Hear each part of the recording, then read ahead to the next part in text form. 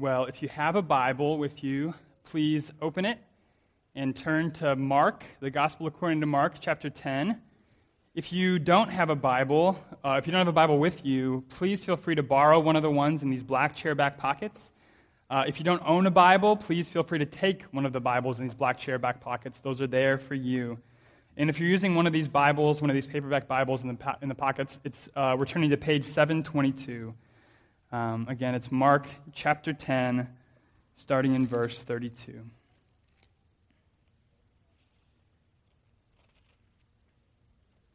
Please follow along with me as I read. And they were on the road, going up to Jerusalem, and Jesus was walking ahead of them. And they were amazed, and those who followed were afraid. And taking the 12 again, he began to tell them what was to happen to him, saying, "See, we are going up to Jerusalem, and the Son of Man will be delivered over to the chief priests and the scribes, and they will condemn him to death and deliver him over to the Gentiles, and they will mock him and spit on him and flog him and kill him. And after 3 days he will rise." And James and John, the sons of Zebedee, came up to him and said to him, "Teacher, we want you to do for us whatever we ask of you." And he said to them, "What do you want me to do for you?" And they said to him, "Grant us to sit, one at your right hand and one at your left, in your glory." Jesus said to them, "You do not know what you are asking. Are you able to drink the cup that I drink, or to be baptized with the baptism with which I am baptized?"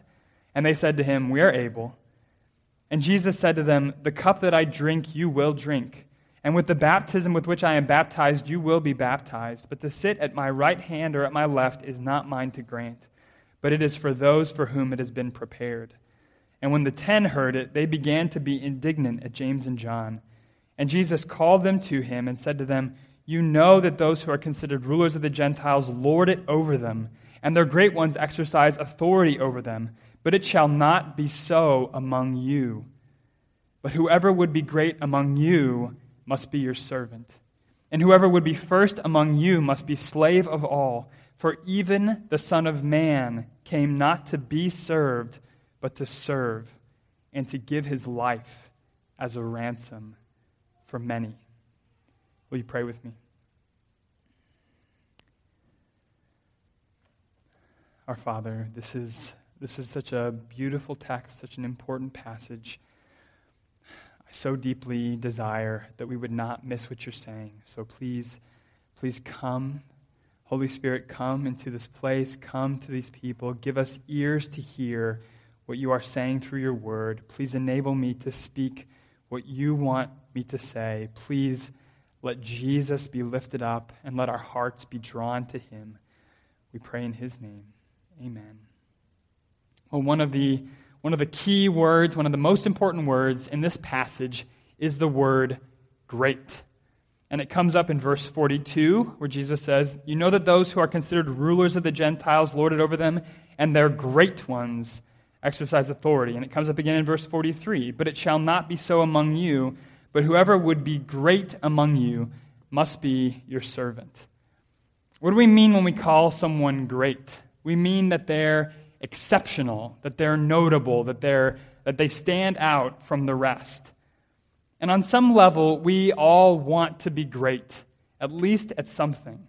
No one's ambition is to be mediocre at everything they do, kind of average across the board. There's something that we want to be great at, one cherished area of life where we want to stand out. We want to be noticed. We want to be the best. And it's probably something you at least have a little bit of a natural aptitude for. So when I was growing up, it was readily apparent to myself and to my parents, everyone in my neighborhood who had the use of their eyes, that if I was ever going to be great at something, it was not going to be anything that involved hand-eye coordination or foot-eye coordination, for that matter. I played several seasons of kind of pee-wee football, soccer, indoor and outdoor. I scored 1 goal. It was against my own team. The last season I played of baseball, I only connected bat with ball 1 time, and it was right to the first baseman, out, just like that. And I was so happy that I actually hit the ball.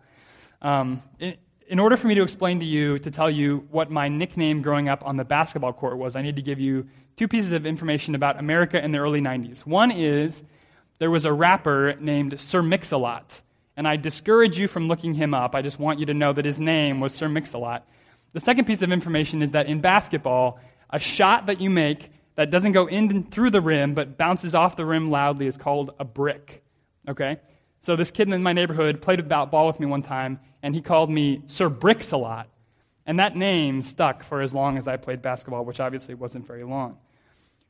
So my parents knew that if I was ever going to be great at something, it was going to be something that involved books and being inside.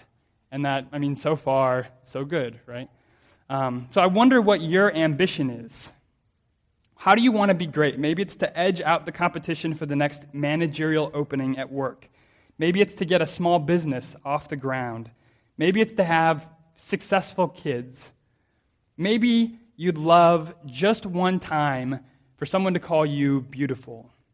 Maybe nothing would please you more than this afternoon getting 100 likes on your next status update on Facebook. There's some area where we all want to stand out, where we want to be great, we want to be noticed. And we're going to see that the same was true of Jesus' disciples in this passage. So what's going on in this passage? Well, Jesus and his disciples are on the road to Jerusalem. Jesus out front of everybody. Even though the religious authorities in Jerusalem, they've made it public that Jesus is their enemy, Jesus knows they're seeking his life, Jesus has set his face to go right into the lion's den. He is headed for Jerusalem. And verse 32 tells us that his disciples were amazed, and those who followed were afraid. There's a seriousness about this man out in front by himself, headed up to the place where his enemies are, that is profoundly unsettling to his friends and followers. And their apprehensions about what's going to happen in Jerusalem are fully justified. Jesus tells them what's going to happen when they get there. Verse 33, "See, we are going up to Jerusalem, and the Son of Man," that's the way Jesus refers to himself, "will be delivered over to the chief priests and the scribes, and they will condemn him to death and deliver him over to the Gentiles." The Gentiles would be the Roman occupying government. "And they, the Romans, will mock him and spit on him and flog him and kill him, and after 3 days he will rise." And this is the third time Jesus has predicted his death to his disciples, and for the third time, they totally miss his meaning. And you can see that by what happens immediately. So Jesus says, "We're going to Jerusalem. I am going to die." And in verse 35, "And James and John, the sons of Zebedee," these are two of his apostles, "came up to him and said to him, 'Teacher, we want you to do for us whatever we ask of you.'" They come to him asking for a blank check. "Jesus, do us a favor." Now, wouldn't you think that a friend, when you had just told them you were within days of the end of your life, would say, "Teacher, is there anything we can do? Teacher, is there any way we can serve you?" No. "Teacher, we want you to do something for us. Teacher, do us a favor." And Jesus, amazingly, in his love, indulges them. He says, "What do you want me to do for you?" And they say, "Grant us to sit, one at your right hand and one at your left, in your glory." And here's what they think is going to happen. These guys, even though Jesus has just said, "We're going to Jerusalem, I'm going to die," here's what they think is going to happen. Jesus comes into Jerusalem, and he's going to overthrow the Romans. He's going to set up his kingdom. He's going to reign on a throne as the king of Israel. And they're thinking, "We're getting pretty close to the end. We better make sure we get our dibs in. I want to sit on a throne with Jesus." So they're picturing Jesus on a throne, and then a throne to the right and a throne to the left. Prime Minister, Secretary of State, that's where they want to be. They want Jesus to make them great. They want Jesus to make them greater than even the other 10 apostles, greater than anyone but him. And as you can imagine, the other 10 apostles, when they hear about this, they get pretty upset. It really irritates them. It says in verse 41, "And when the 10 heard it, they began to be indignant at James and John." Well, yeah, they're trying to cut them out. So Jesus, still incredibly patient, he's on his way to die, and he still stops, and he calls the 12 around, and he gives them a lesson about true greatness that we're going to look at this morning. He wants us to know that when you boil it down, there are really only two ways to pursue greatness, two ways to be great. You can be great at a lot of different things, but really in your heart, when you're pursuing it, there are really only two ways to go. So we're going to see two ways, two kinds of greatness this morning, and two ways Jesus enables us to be truly great. So first, the first kind of greatness there is worldly greatness. which I would call, and you've got blanks on your bulletin, I put that there for the kids if they want to fill it in as they listen, self-service at the expense of others. Jesus warns his disciples that there's a kind of greatness widely accepted and practiced in the world that's all about serving yourself. And this is verse 42. He says, "You know that those who are considered rulers of the Gentiles lord it over them, and their great ones exercise authority over them." He says, think about those Romans, the Roman emperors and governors, the Roman military leaders that you complain so much about, that you want me to get rid of. What do they call great? How do they think about greatness? They think greatness means being able to make other people do whatever you want them to do, to get them to serve you. And they do as they please, right? The Romans did as they pleased with the Jews. They taxed them. They could imprison them. They could take their life if they wanted to. They served themselves at the expense of others. And then he says in verse 43, "But it shall not be so among you." So why does Jesus need to warn his disciples not to be like their enemies, the people that they would never want to be in the same room with? Because the kind of greatness that they find so despicable in the Romans, who use other people for their own ends, is exactly what's going on in James and John's heart in this passage. James and John are looking to serve themselves at the expense of others, right? You might know that James and John are part of Jesus' inner circle, his three closest disciples, James, John, and Peter. And here, they are totally willing to throw Peter under the bus, right? They don't care about Peter. They did not ask for 3 thrones.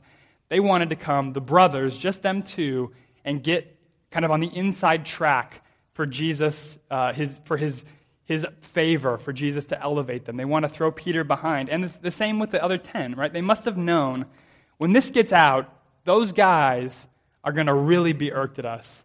But they still did it. They didn't care. They wanted to get what they wanted, no matter what it cost anyone else. So notice, too, they even want Jesus to serve them. In their minds, they so deserve to be great that they come to Jesus, he's just predicted his death, and say, "Jesus, we want you to serve us. Give us anything we want." They're so confident that they deserve it. And they're even confident they can do whatever it takes to get it. Look at verse 38.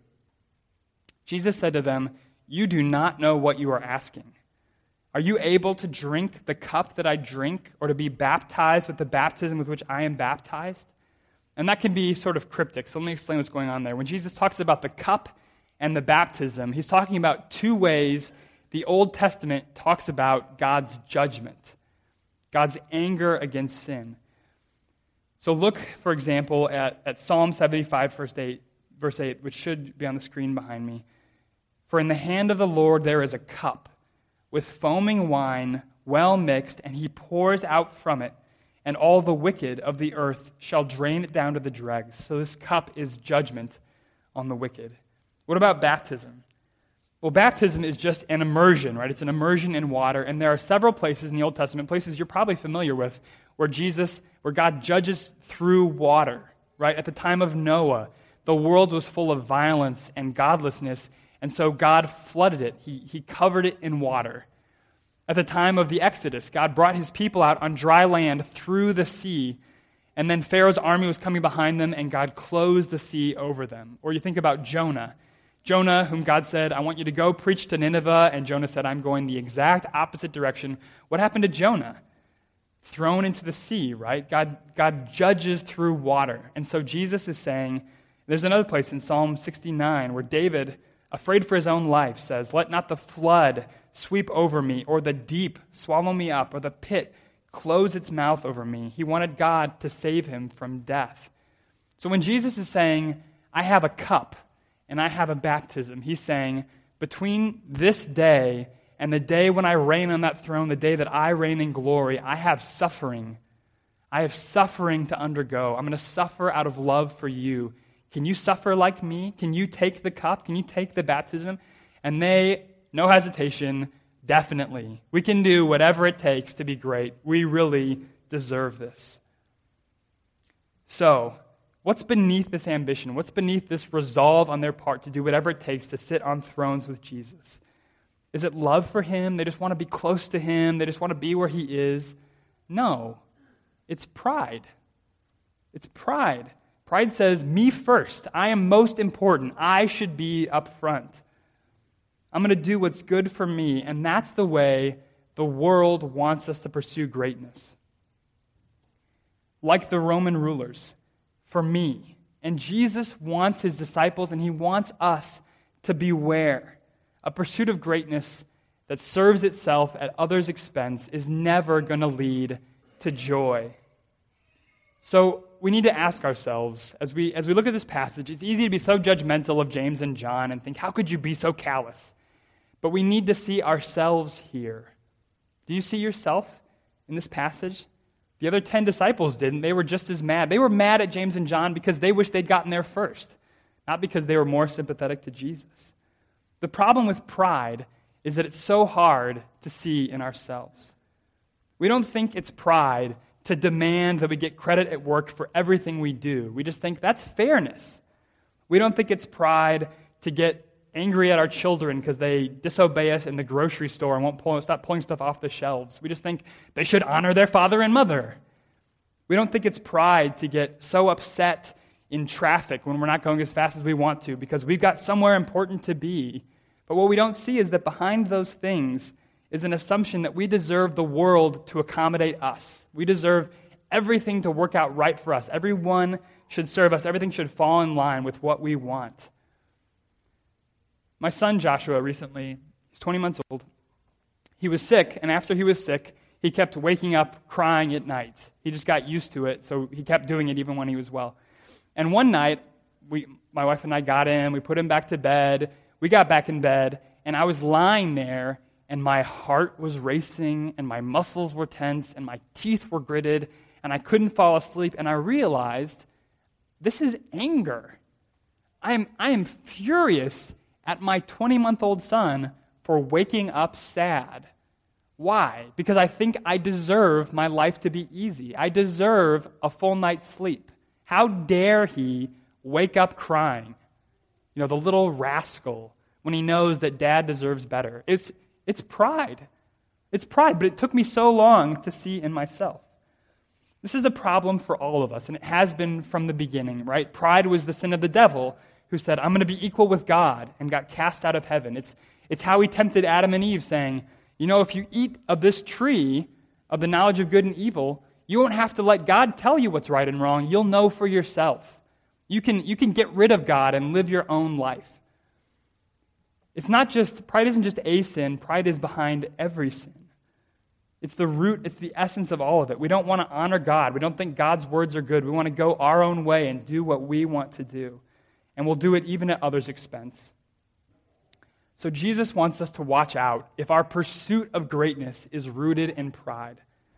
And the key question to ask of our ambitions is, why? Why do you want a promotion? Why do you want a new car or a new house or a new phone? Why is it so important to you that your kids do well in school?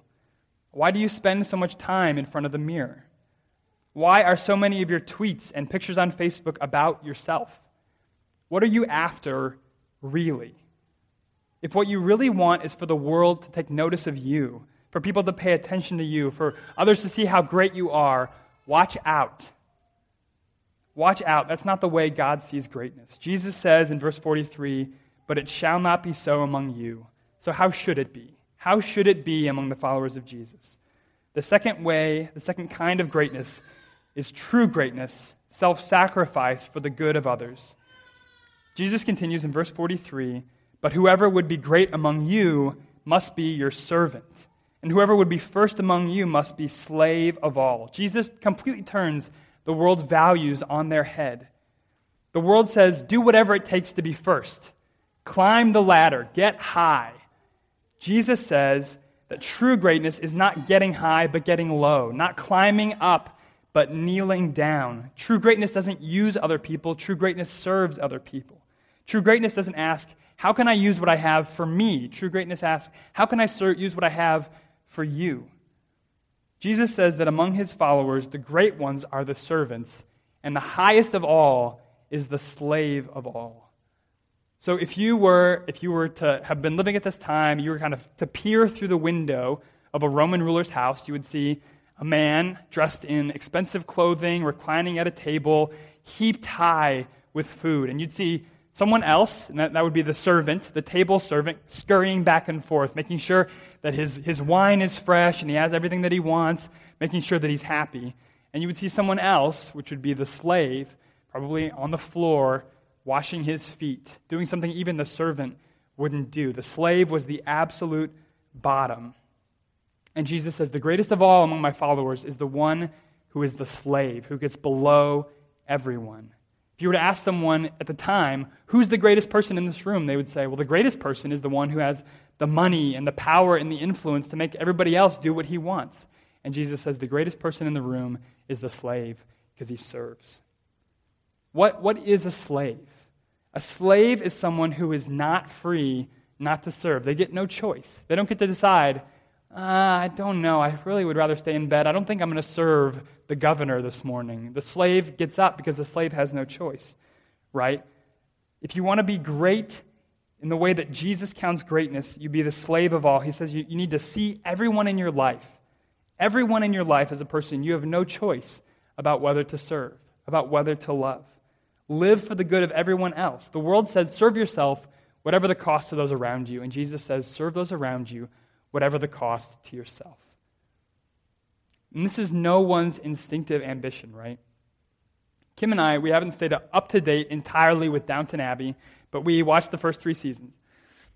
And man, Lord Grantham, for those of you who've watched the show, he really had the life, didn't he? I mean, this guy, if you wanted to find him any time of the day, there are only 2 places you need to look. He is either on a walk with dog or he is reading in the library. Sign me up for the Lord Grantham life, right? Nobody watches Downton Abbey and thinks, you know who I really want to be?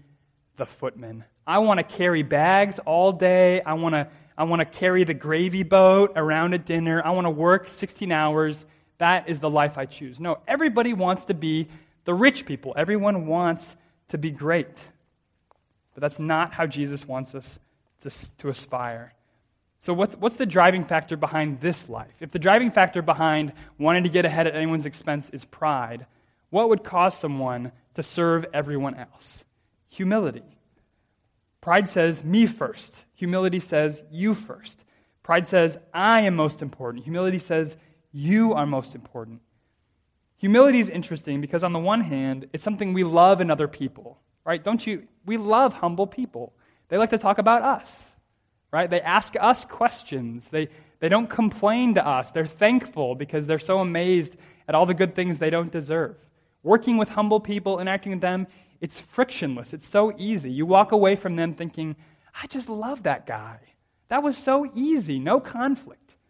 We love it in other people, but very few of us want to be humble ourselves because we don't, if we're having a conversation and we're only talking about the other person, we're afraid that all the profound things we want to say, no one's ever going to get to hear if we don't come out with them, right? We want everyone else to know if we were right and they were wrong. It's just a matter of justice, that everyone know that I was right and you were wrong. We don't believe Jesus that humility is the true path to joy. But how would our lives look if we did?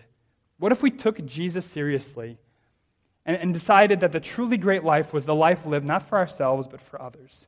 We would work hard to serve our employer, but for the good of the company, not for our own career. We would come home from work ready to play with the kids, give our spouse a break, not looking for me time. We would honor our parents, children. We would honor our parents and trust that they know what they're talking about. That would be humility. In conflict, we'd aim for reconciliation, not to prove our point. So who can show us the way to get there? Who can, if the Romans are the example of worldly greatness, who is the example of true greatness? Well, obviously, the best example of true greatness is Jesus. So Jesus' death is our example of humility. Jesus has been arguing that the way to be truly great is to serve, is to be the slave, and he tells us why in verse 45. For even the Son of Man came not to be served, but to serve and to give his life as a ransom for many. So this is the second time that Jesus has called himself the Son of Man. And we need to know what he means by that because it's key to you seeing the depth of his love for you. The Son of Man. So in the Old Testament, there was a prophet named Daniel. And Daniel is most famous for not being eaten by lions. But Daniel also has a whole book, and he has prophecies, and he had this vision in chapter 7. As I looked, thrones were placed, and the Ancient of Days took his seat. And behold, with the clouds of heaven came one like a son of man. And he came to the Ancient of Days and was presented before him, and to him was given dominion and glory and a kingdom, that all peoples, nations, and languages should serve him. His dominion is an everlasting dominion which shall not pass away, and his kingdom one that shall not be destroyed. So the Son of Man is a king. He's a human king, he's a son of man, but he also seems like more than a king, right? He comes on the clouds of heaven. How many human beings have you seen come on the clouds of heaven? His kingdom, it says, is an everlasting kingdom. How many kings reign forever? And he's not just the king of one kind of part of the earth. It says he's the king of the whole earth, that all peoples, nations, and languages should serve him. So he's a human king who comes to God for a kingdom, but he's more than a human. He's divine. And Jesus is saying, I am this king. I am the Son of Man. I am the king who will reign forever, and all peoples, all nations, all languages should serve me. But why did the Son of Man come, he says? Not to be served. I'm going to serve everyone else. Not to be served, but to serve and to give his life as a ransom for many. Jesus is saying, if I'm God in the flesh, if I can humble myself to be the slave of all people, you can humble yourself to serve one another. Jesus went from the highest place, the right hand of God in heaven, to the absolute lowest place imaginable, death on a Roman cross. No one could ever go from as high to as low as Jesus did. We can't do what he did, but we can, in small ways in our daily lives, imitate Jesus' humility. So what does his death show? What does he show us about loving one another? His death shows us we can't put limits on the extent to which we're willing to serve one another and love one another. It wasn't just that Jesus loved us, even though we didn't deserve it. Jesus loved us to death. He loved us to the uttermost. And we like to set limits on love, don't we? Well, I will love you this much, and then we're done. I will load the washing machine for you, but do not ask me to fold it once it's dry. Right? I will pick you up, I'll give you a ride to work today, but do not expect me to take you all week. I will run errands with you for 2 hours, but at 2 hours, wherever we are, I am done. Not an errand guy. So I find this in parenting constantly. Like one of my responsibilities is to get Joshua up in the morning, give him breakfast. It gives Kim a chance to sleep in a little bit, get a shower, feel like a human being before she has to parent a toddler all day. And our agreement is that at 7:30, I am done. At 7:30, I go to work, she takes over, and at 7:31, I'm okay. 7:31, I can give grace for that. It's just a minute. But 7:35, I start keeping track of the minutes she owes me. We have reached the limits of my love and my desire to serve my wife in the morning. We set limits on our love because we're afraid of what it might cost us to really put someone else first. We're afraid of giving more than we get. We always want it to be equal, right? But not Jesus. Jesus gives his service so freely. He's so free in his love. And this is how real love always acts, right? Real love always sacrifices itself for the beloved. When you forgive someone, when you really forgive them, you have to sacrifice the ability to ever bring that thing up again. When you marry someone, you sacrifice the ability to ever walk away from the relationship. When you really love your children, you sacrifice the ability to indulge yourself on evenings and weekends, right? You're not free anymore in the same way that you were. That's how love always is. It gives something up for the other. Jesus gives us the greatest example imaginable of true greatness, of self-sacrifice for the good of others. And an example is good, but we need more than an example, don't we? I mean, an example is good, but here's what's going to happen. Here's what's going to happen if we read this and we think, okay, true greatness, I got to serve, I got to love everyone, I'm just going to go do it. I'm going to grit my teeth and I'm going to be loving. It's not going to work. It's going to fail because you might succeed for a little while, but we're like rubber bands. We eventually always snap back to the way we were. We need something more than an example. We need power to change. Fortunately, we don't need to look far. Jesus' death is our example, but also, fourth and finally, Jesus' death is our power. Jesus' death doesn't just show us how to pursue greatness through humble love. It actually has the power to make us more humble and to make us more loving. Where do I see that? I said earlier that in this passage, one of the most important words is great, but it's not the most important word. The most important word in this passage is ransom. Look at verse 45 again. For even the Son of Man came not to be served, but to serve and to give his life as a ransom for many. Ransom is an incredible word. Ransom is a make you weep kind of word. I hope you're listening. I know it's early and it can be warm in here. If I lost you in point 2, I want you back right here. I want you to hear this because ransom can change your life. What's a ransom? We basically only use this word today in reference to kidnappings. But that's actually kind of a good illustration of what it means. A ransom is a payment that brings freedom. It's a payment that sets you free. And so in Jesus' day, it wasn't just used of kidnappings, it was used more broadly. So let's say that you got into debt with someone, a debt you couldn't pay off. A relative could pay off your debt. They could pay a ransom and set you free from debt. Or if you'd gone so deeply in debt that you actually became a slave, an indentured servant to the person to whom you owed the money, someone could pay a ransom and set you free from slavery. And a ransom could even set you free from guilt. So in the religion of the Old Testament, the religion before Jesus came, when you sinned against God, you owed him a debt. God is infinitely holy, he's infinitely just, he's infinitely worthy, and if you break his law, you owe him a debt. And the debt you owe him, because he's so great, is death. The wages of sin is death, the Bible says. But God made this provision. He said, if you will bring an animal, I will accept the animal's life. You sacrifice the animal, I accept the animal's life for your life. I will make that death your death, and you go free. The animal was your ransom from guilt, your ransom from death. And Jesus is saying, I came to give my life as that kind of ransom, a ransom for many. So you have to think of it this way. You picture all of us in a prison. It is death row, right? We are in cells lining a hallway, and we deserve to be there. We're all guilty. We deserve what's coming. And Jesus comes into the death row. He comes into the prison, and he says, how much to set this one free? And the jailer says, life for life, your life for his. And Jesus says, I'm going to take all of them.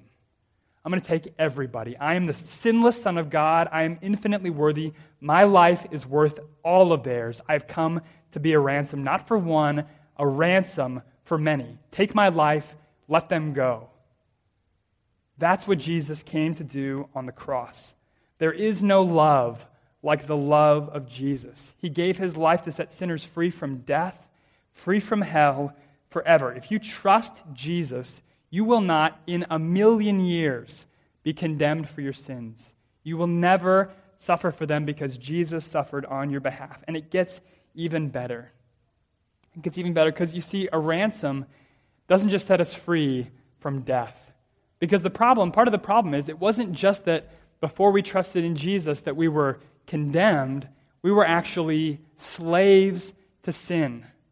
We couldn't stop. Anyone who doesn't have Jesus can't stop sinning. We do what we don't want to do. We don't want to hurt our family, but we do. We don't want to pursue money at the expense of people, but we do. We can't stop sinning. And yet Jesus' ransom, not only does it set us free from death, it sets us free from sin. It sets us free. We're no longer slaves. It sets us free, not free to do whatever we want, but free to do what we were made to do, free to obey God, free to love one another. The ransom that Jesus came to be actually has the power to change us into people who are truly great, who serve one another at our own expense, who self-sacrifice for the good of others. If you get this, if you get that you are so sinful that the only ransom that could set you free was the life of God himself, that's going to humble you.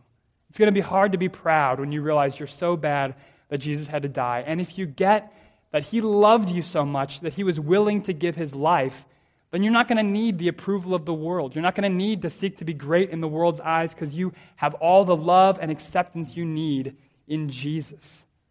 You can love people without needing anything back from them.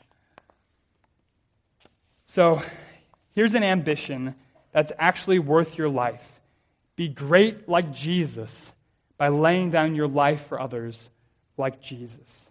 Every other ambition is so small, and no other ambition will satisfy. If the ambition of your life is to serve yourself, your experience is going to be one of constant frustration. If every morning you wake up thinking, I want to make an easy life for me, you are going to hit snag after snag because the world wasn't built to serve you. It's going to, every time someone comes to you and asks you for something, it's going to be this incredible inconvenience because it's getting in the way of you serving yourself, of you fulfilling your mission in life to make your own life easy. Your kids are going to be inconvenienced, your wife is going to be inconvenienced, your work is going to be inconvenienced. But if the ambition of your life is to humbly serve everyone you meet, then the world is your oyster. Because the world is full of needs. The world is full of opportunities to serve.